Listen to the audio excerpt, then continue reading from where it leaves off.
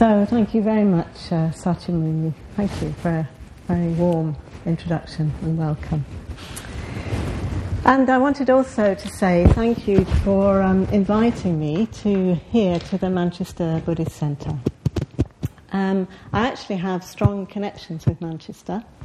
I was brought up in Cheadle, which many of you will know is not that far away, south in Cheshire, just south of Manchester. And I spent a lot of my teenage years in the city here. So yes, and it's quite a long time since I've been at the Buddhist Centre, so very, very good to be here with you all. So yes, the title of my talk is Sangakaya and the Heart's Release. And I'm going to start by talking about Anathapindika, who appears in a sutta in the Pali Canon. It's 3 years after the Buddha's enlightenment, at the time of the rainy season in Rajagaha, in a bamboo grove. It's a period in the year, as we know, when the Buddha and his followers, the bhikshus, the monks, there were no nuns as yet at this point, I don't think, would gather and pass the weeks meditating and talking Dharma. They had no official dwelling places.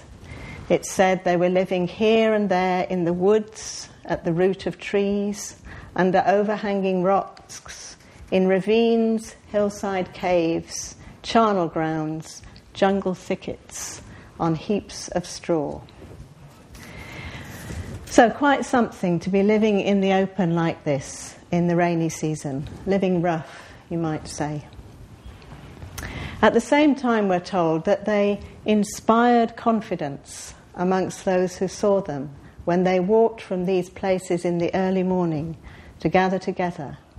Their eyes were downcast and they moved with grace. And a rich merchant of Rajagaha visited the grove and, seeing the bhikshus, felt trust in them. He offered to build them dwelling places, and the Buddha accepted his gift. Apparently 60 dwellings were built in a day. After the building of which he invited the Buddha and community to eat with him the following day, when he would then present the dwellings to them.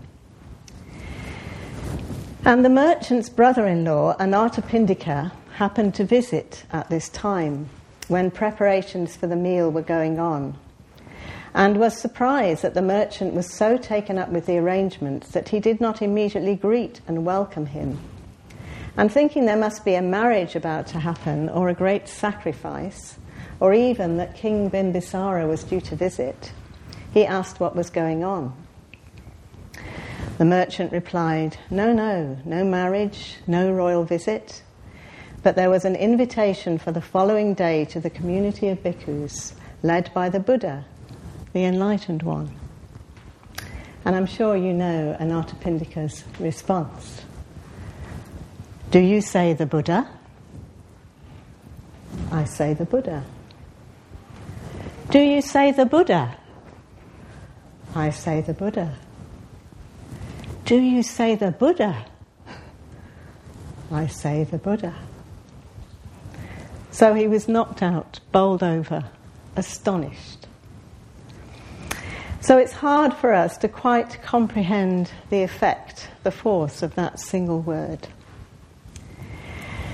And I find it easier to imagine that effect if I think of the word translated, the Buddha, the awakened one. Anathapindika is being told that there is in this world one who is awakened, one who has woken up from the sleep of unconsciousness, and he is completely galvanized by this. This news, the Buddha is hard to come by in the world. Is it possible to go and see this blessed one, accomplished and fully enlightened, now? He can't even wait until the Buddha appears for the meal the following day, but the merchant tells him he can go and see the Buddha in the morning. So Anathapindika lies down to sleep, his thoughts full of going to see the Buddha. 3 times he got up thinking it was dawn. Then he couldn't wait for the light. He sets off in the darkness. But once out of the city, he's overcome by fear and wants to turn back. But an inner voice urges him on. And when he arrives at the bamboo grove, still before dawn, the Buddha has already risen and is walking up and down. He calls Anathapindika over by his name, Sudatta, and begins to teach him the Dharma. So this story came to my mind partly because I have always been affected by it on its own level, but also because of the power that a word or a term can have. By naming something, we distinguish it. We come into relationship with it. And sometimes that has the effect of reducing what we experience. We can say we're looking at a sunset and fail to be open to its particular beauty and glory or subtlety because we have brought to it what we already think of as being sunset. So we're seeing it through the eyes of familiarity. But sometimes naming something brings it into experience in a wholly resonant way. So our whole being vibrates with the word. Such was Anathapindika's experience. Not only did the name Buddha carry the profound meaning of one who has awoken from the sleep of unconsciousness, but it brought into being a whole world perfumed by the existence of that awakened one. The sutta describes how he was so galvanized by the existence of a Buddha and a world in which a Buddha existed that he had to meet with him at the earliest possible opportunity, and the inspiration overcame all fear.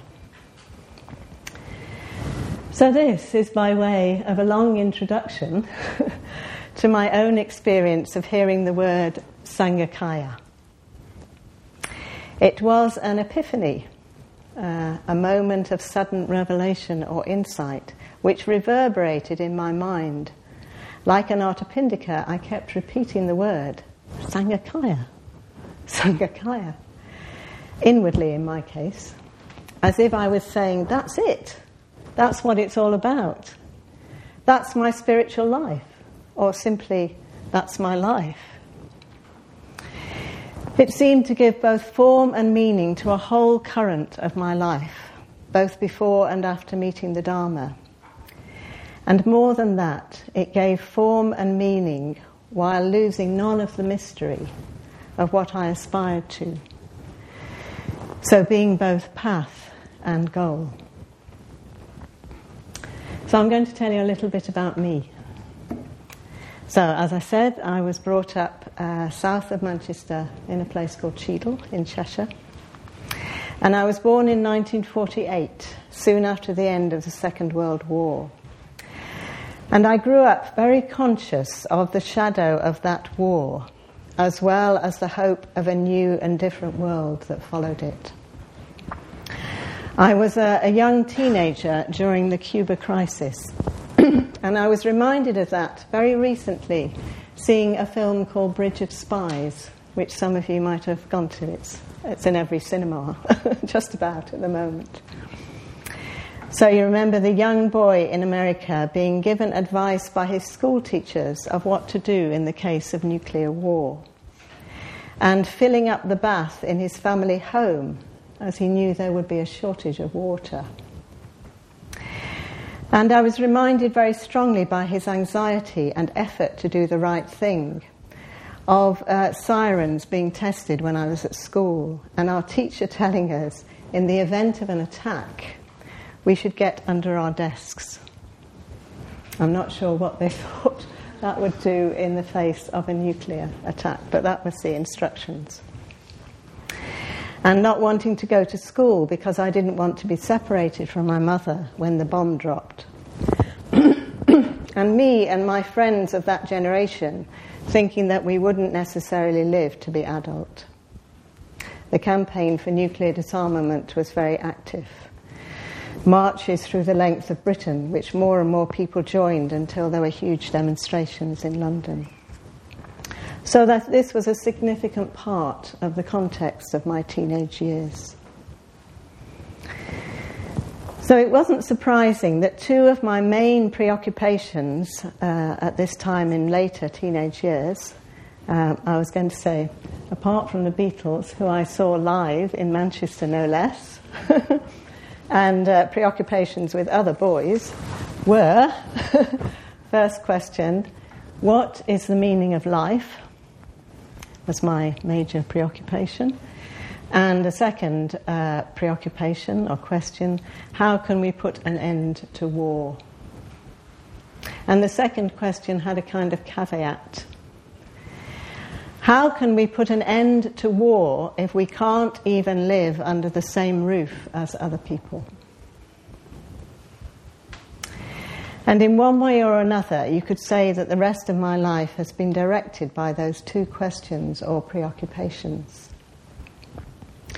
The question about the meaning of life took me into studying philosophy at university, finding that wanting, and going to live on a hippie commune in the southwest of Ireland as an alternative, going back to the earth.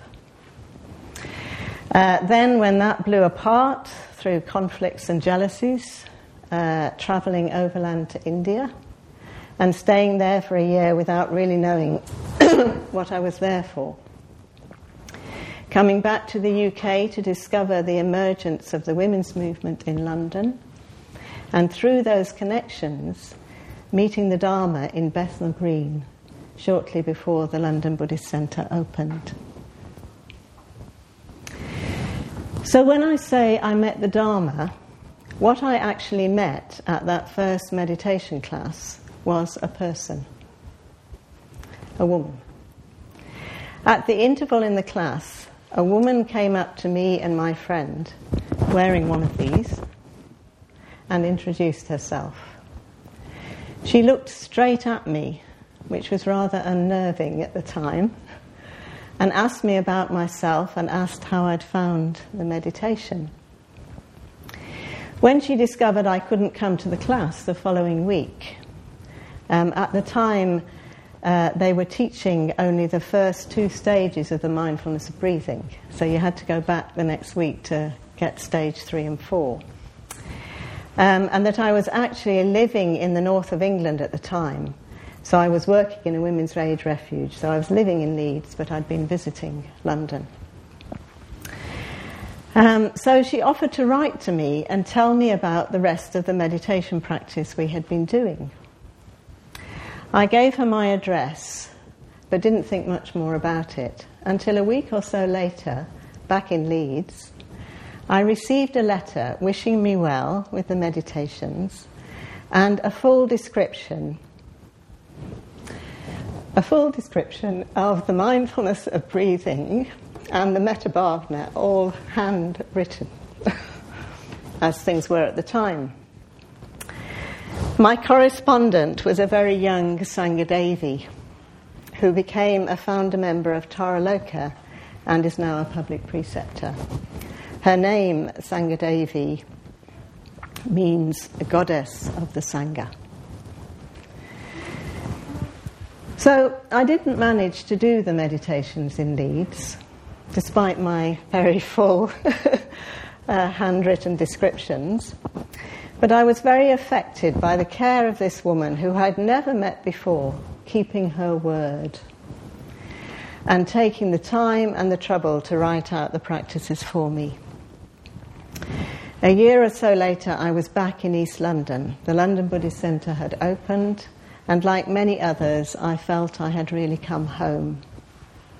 What drew me was that gesture of friendliness and care, the Dharma teachings which seemed to point to the meaning of life, and an optional lifestyle of women's communities and team-based businesses, where people seemed to be at least having a go at living in harmony together under the same roof. Of course, I didn't know the half of it at the time as to what went on. And beginning to realise that that in itself was Dharma practice. I also dimly began to understand and to experience that the Dharma which pointed to the meaning of life and the effort to live together harmoniously under the same roof were not separate, even could be mysteriously one and the same. And there was also a story that I had heard early on in my involvement which stayed with me. It was of a communication between Bhante and a woman from the Croydon Centre who was considering whether or not to become a mitra. I call it a story because I can't vouch for it definitively being the actual words of the communication. But thus have I heard. In order to help her make this decision, the woman asked Bhante whether there were any stream entrants in the order. In her own mind, presumably, this would be some kind of proof as to whether this movement was the one to really help her develop spiritually, and so to make a commitment to. Bhante's response was to say that in asking the question in that way, she was putting the cart before the horse. It was rather that in asking to become a mitra, should she wish to do that, making that commitment to the order and the movement, she was helping to create the conditions out of which stream entrance could arise. And this response of Bhante's resonated with me strongly. It communicated that the arising of insight, of enlightenment, was not a private or personal affair, but a collective endeavour. And this was further emphasised by one of Sangharakshita's teachings that I responded to early on as part of the Mitra study course. It comes from a seminar on mind in Buddhist psychology, a text by a Tibetan teacher called Yeshe Gyaltsen. And the extract which Bhante is commenting on has a somewhat daunting title of The Bitendential Value of Being, being with a capital B. He's explaining how being, with a capital B, which is a synonym for reality with a capital R, is in our experience split into two parts or aspects or directions. So it's bitendential, or going two ways, which gives rise to the experience of self and other, subject and object. So he says, it's as though on the level of ordinary experience you need a double approach. Reality has bifurcated into subject and object. So you are to approach reality not only via the subject, but also via the object. In fact, the best way to approach reality is via the object rather than via the subject, because to do things via the subject is your natural one-sided tendency.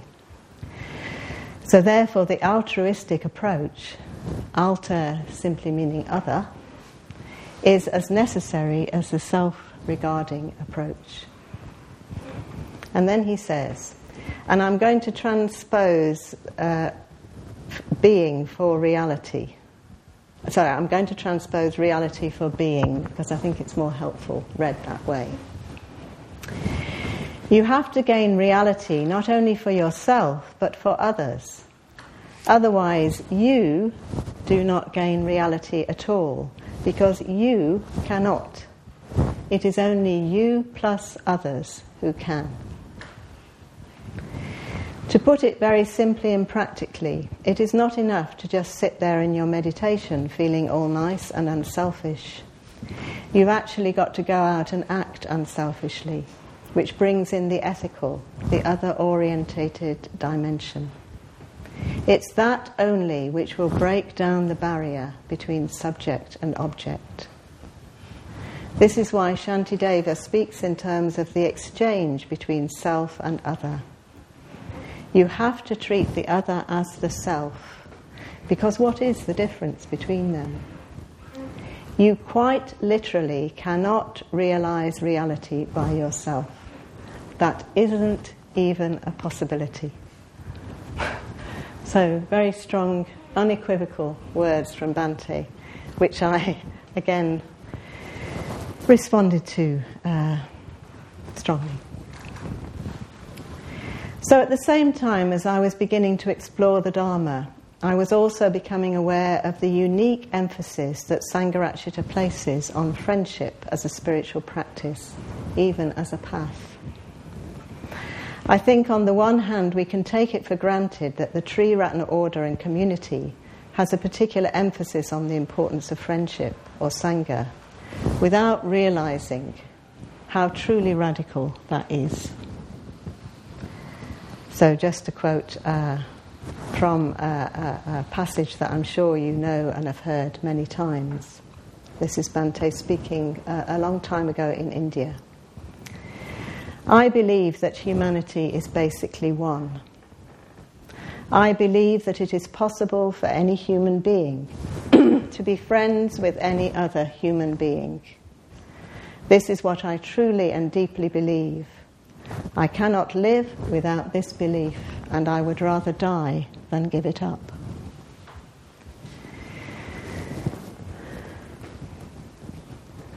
And also that we have not yet really seen how far the practice of friendship can take us, both individually and collectively, both how crucial it is to our spiritual growth, that it is an insight practice and an aspect of the enlightened mind or consciousness, and how practiced collectively it can give rise to Sangakaya, the transcendental body of the Sangha.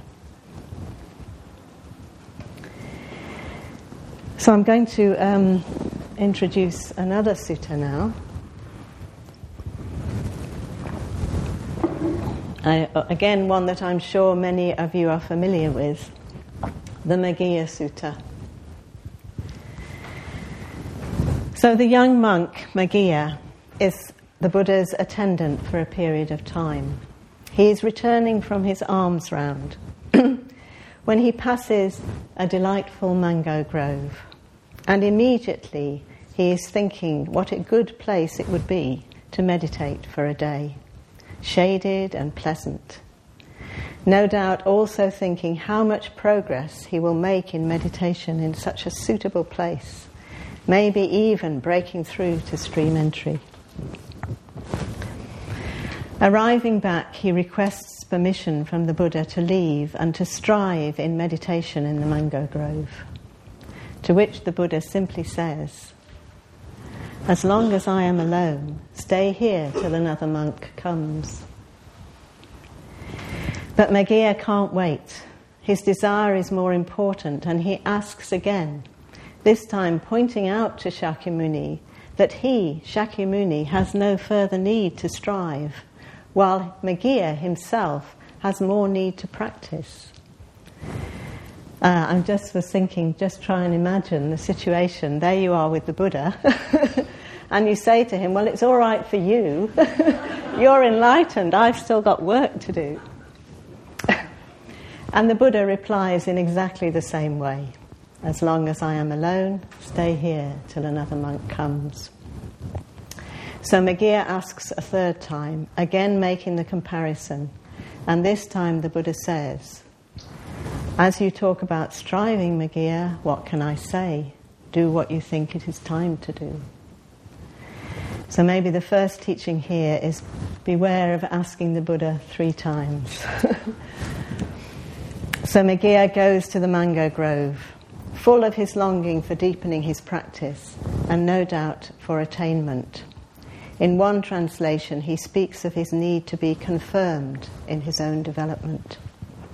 And so he leaves the Buddha. And seated in meditation, before long, we are told, he is assailed by evil and unprofitable thoughts, desire for sense experience, thoughts of ill will, and thoughts of cruelty.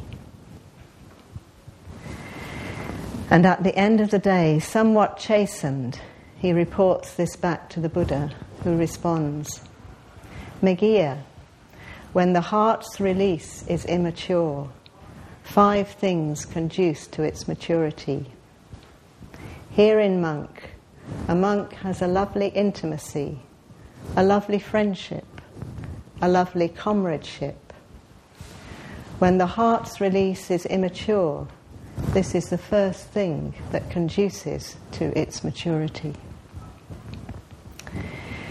The Buddha then describes the other four things which lead to the maturity of the heart's release: the practice of ethics, engaging in discussion and reflection on the Dharma, virya, energy in pursuit of the good, and the development of wisdom, presenting Maggia with a whole path of practice. But it's clear from the sutta as it continues that spiritual friendship, Kalyana Mitrata, is not simply just one of the five things, but the primary thing and the major condition for the other four. So I'm using a different translation here. Maggia, when a monk has admirable people as friends, companions and colleagues, it is to be expected that he will be virtuous. It is to be expected that he will be able to hear without difficulty talk on the Dharma that is conducive to the opening of awareness. It is to be expected that he will keep his persistence aroused for abandoning unskillful qualities and developing skillful qualities. It is to be expected that he will be able to discern arising and passing away, or conditionality, as we might say. So I think this sutta is such a helpful reminder to us of our tendency to chase after attainments and think that we can go it alone. Of course, we will all be like Maggia sometimes. We'll be fired up by a particular idea of ourselves, or by our competitive natures, or by the idea that a certain practice is what will do it for us. But so long as we have good friends who can reflect us back, all that need not be to our detriment. Our good friends may refrain from saying, "I told you so," and listen kindly and challenge us when appropriate. And it's not just the Kalyana Mitrata of the Buddha which Maggia needs first and foremost, though clearly he really did not see what riches were immediately in front of him. A blindness of immaturity we can perhaps all relate to.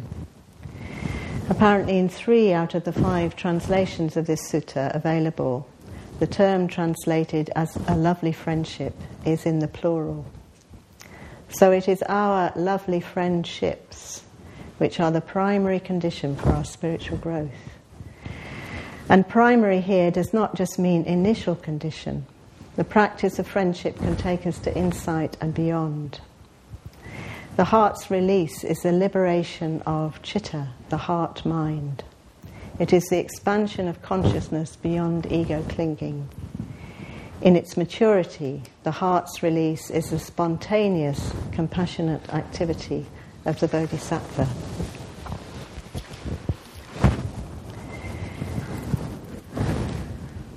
And there's a description of this process of moving from the unenlightened to the enlightened state in terms of relationship of self and other, which I've always found really helpful. It's in Know Your Mind, page 52 and 53, if you're interested. So Sangharakshita describes, rather than being able to make a sharp distinction between self and other, subject and object, he says there is a perceptual situation comprising 2 opposite poles. At one pole is the experience of what I call myself, together with everything I have under my immediate control. This, he says, is the subjective content of the perceptual situation. At the opposite pole is everything and everyone that is independent of my direct control. This is the objective content of that same perceptual situation. So it's just talking about experience, moment-to-moment experience. So it makes a difference, I think, to me, to look in looking at self, not just in terms of who or what I think I am, but also in terms of what I think I have control or ownership over. My possessions, my feelings, my views, a whole mass of things. And he goes on to say, when one becomes enlightened, that perceptual situation still occurs, but one no longer identifies oneself with its subjective content, which means that the whole perceptual situation is expanded, clarified, illuminated, enlightened. So the issue is not simply that there is inevitably a self-other divide, that reality as we experience it is bitendential. The issue is that we identify with the subjective pole, that we identify with ourself, with what we own and what we think we have control over. So the task is to identify as much or more with the objective pole, with the other, as with ourselves. It is this which transforms our experience of self and world. And the passage in Know Your Mind expands on this. When you attain enlightenment, you no longer have a will that is separate from that of others. It's as though you utterly identify with others. You no longer want one thing while they want another, or want something from them that they are unwilling to give.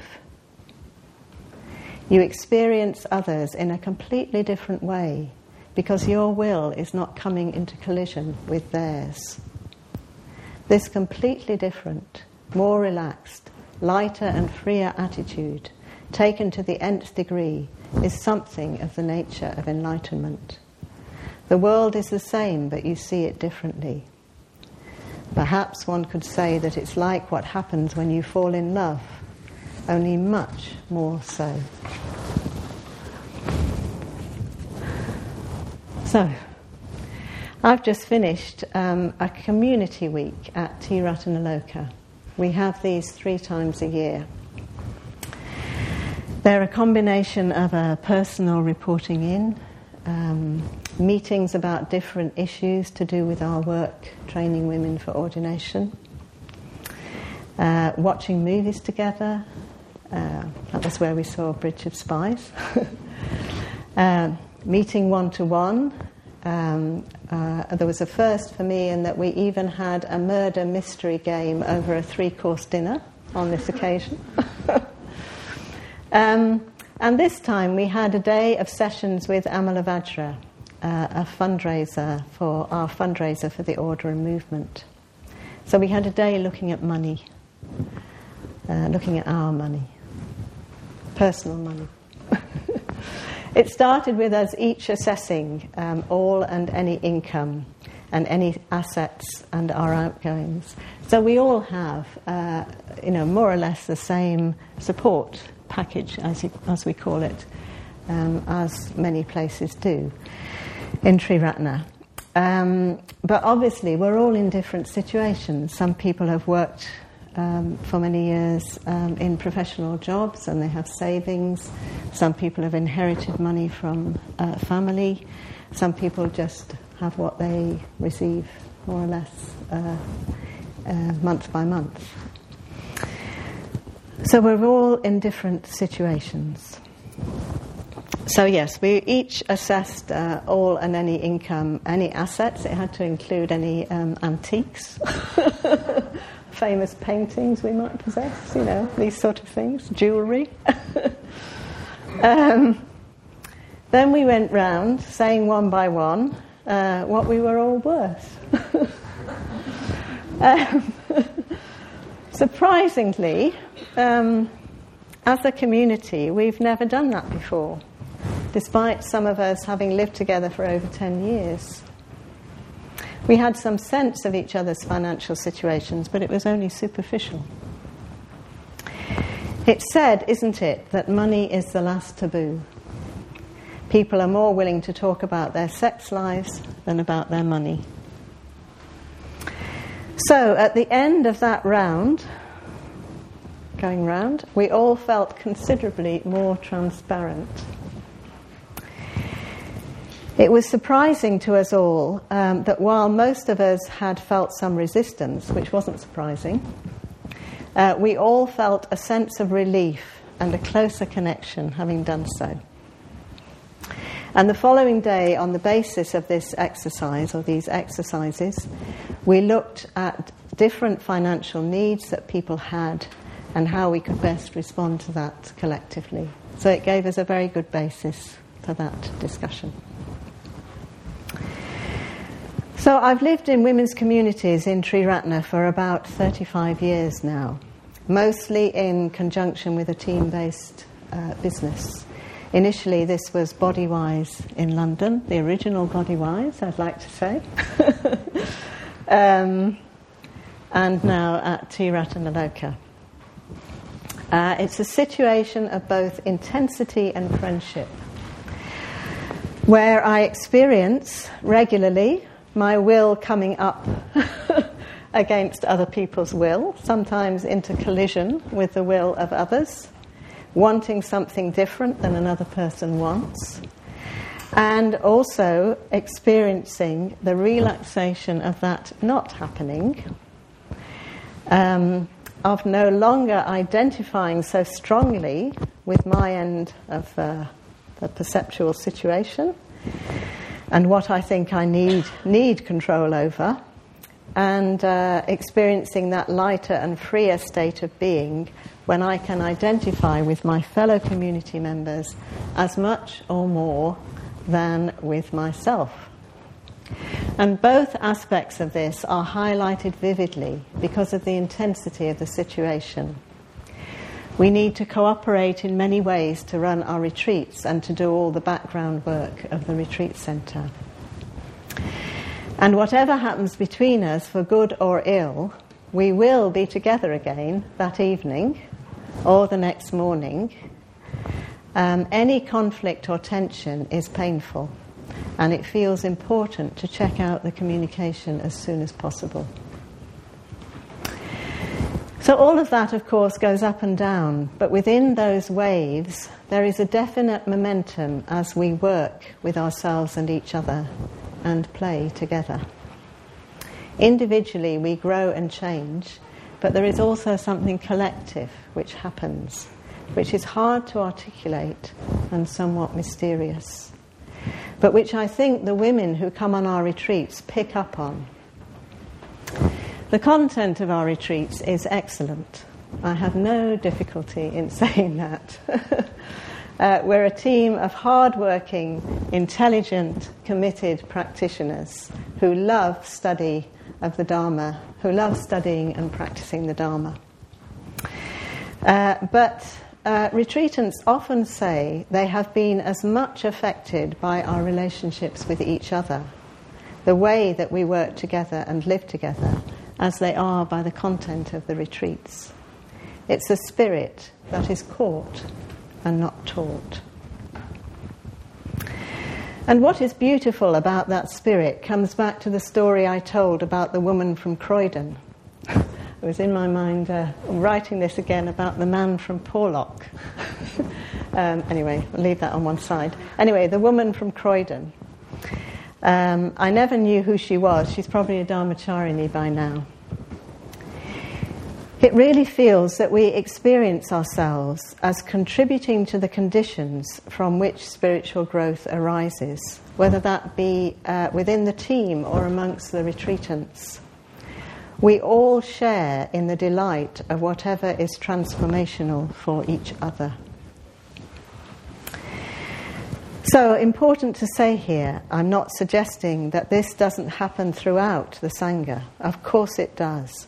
But it is intensified and highlighted day to day in this context in which I live and work. Okay, so how does this relate to Sangakaya? The term appeared in Subhuti's talk, a talk he gave in India on the convention, in relation to the Gaurava Sutta. This sutta relates how the Buddha, in the period after his enlightenment, while still absorbing that experience, wondered who or what he could revere. that while he realized there was no one else who had attained what he had attained, he also realized that it would be painful for him not to be feeling and expressing reverence for someone or something. And Bhante comments that this is an astonishing passage in the sutta, which shows that reverence is an aspect of the enlightened consciousness. Then it becomes clear to the Buddha that he can reverence the Dharma, not the Dharma as taught by him. Of course, he's not yet even started teaching the Dharma, but not the Dharma as taught by him, but the Dharma as truth, as reality, the Dharmakaya. And there is apparently another version of the sutta in which the Buddha also says that when the Sangha has attained to greatness, he can then revere the Sangha. So what does it mean for the Sangha to attain to greatness and for the Buddha to revere the Sangha? This is Sangakaya, the transcendental aspect of Sangha, the Sangha which is in accord with reality, where there is no polarization of self and other. And I infer from that, and I want to make it clear that this is my own inference, that it is something about the collective nature of that mystery of Sangakaya that even a Buddha reveres. That body of the Sangha, Kaya means body, is transformed into a transcendental unity. So Bhante has said a number of times in different ways about conditions for the arising of the bodhicitta.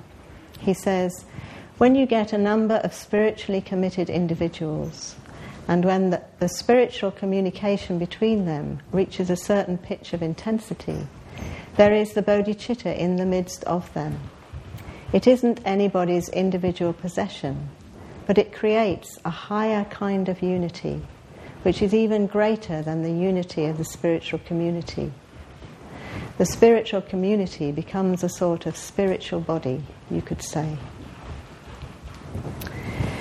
So this was as far as I got on the train to Manchester. I was hoping to finish with a flourish, but I haven't got there yet. I haven't got to what I really want to say to you. I've said quite a lot, and I'm sure it's been worth saying, but I still haven't got to what I really want to say or what I really want to understand for myself. So I'm just going to finish by saying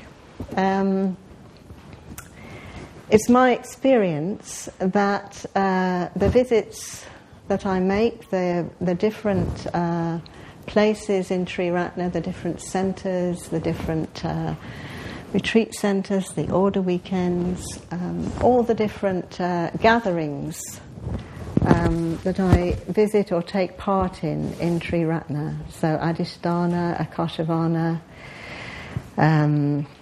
the order weekends, retreats. I experience a palpable sense of something happening amongst us, which is greater than the sum of all of us as individuals. I'm experiencing that here, talking to you now. And I do think that Sangharakshita's teaching on Sangha and spiritual friendship has taken root amongst us and is blossoming in myriad ways. And that there is so much more that can emerge as we go deeper and reach out to more and more people in this precious gift of our teacher, this practice and path of friendship. Thank you.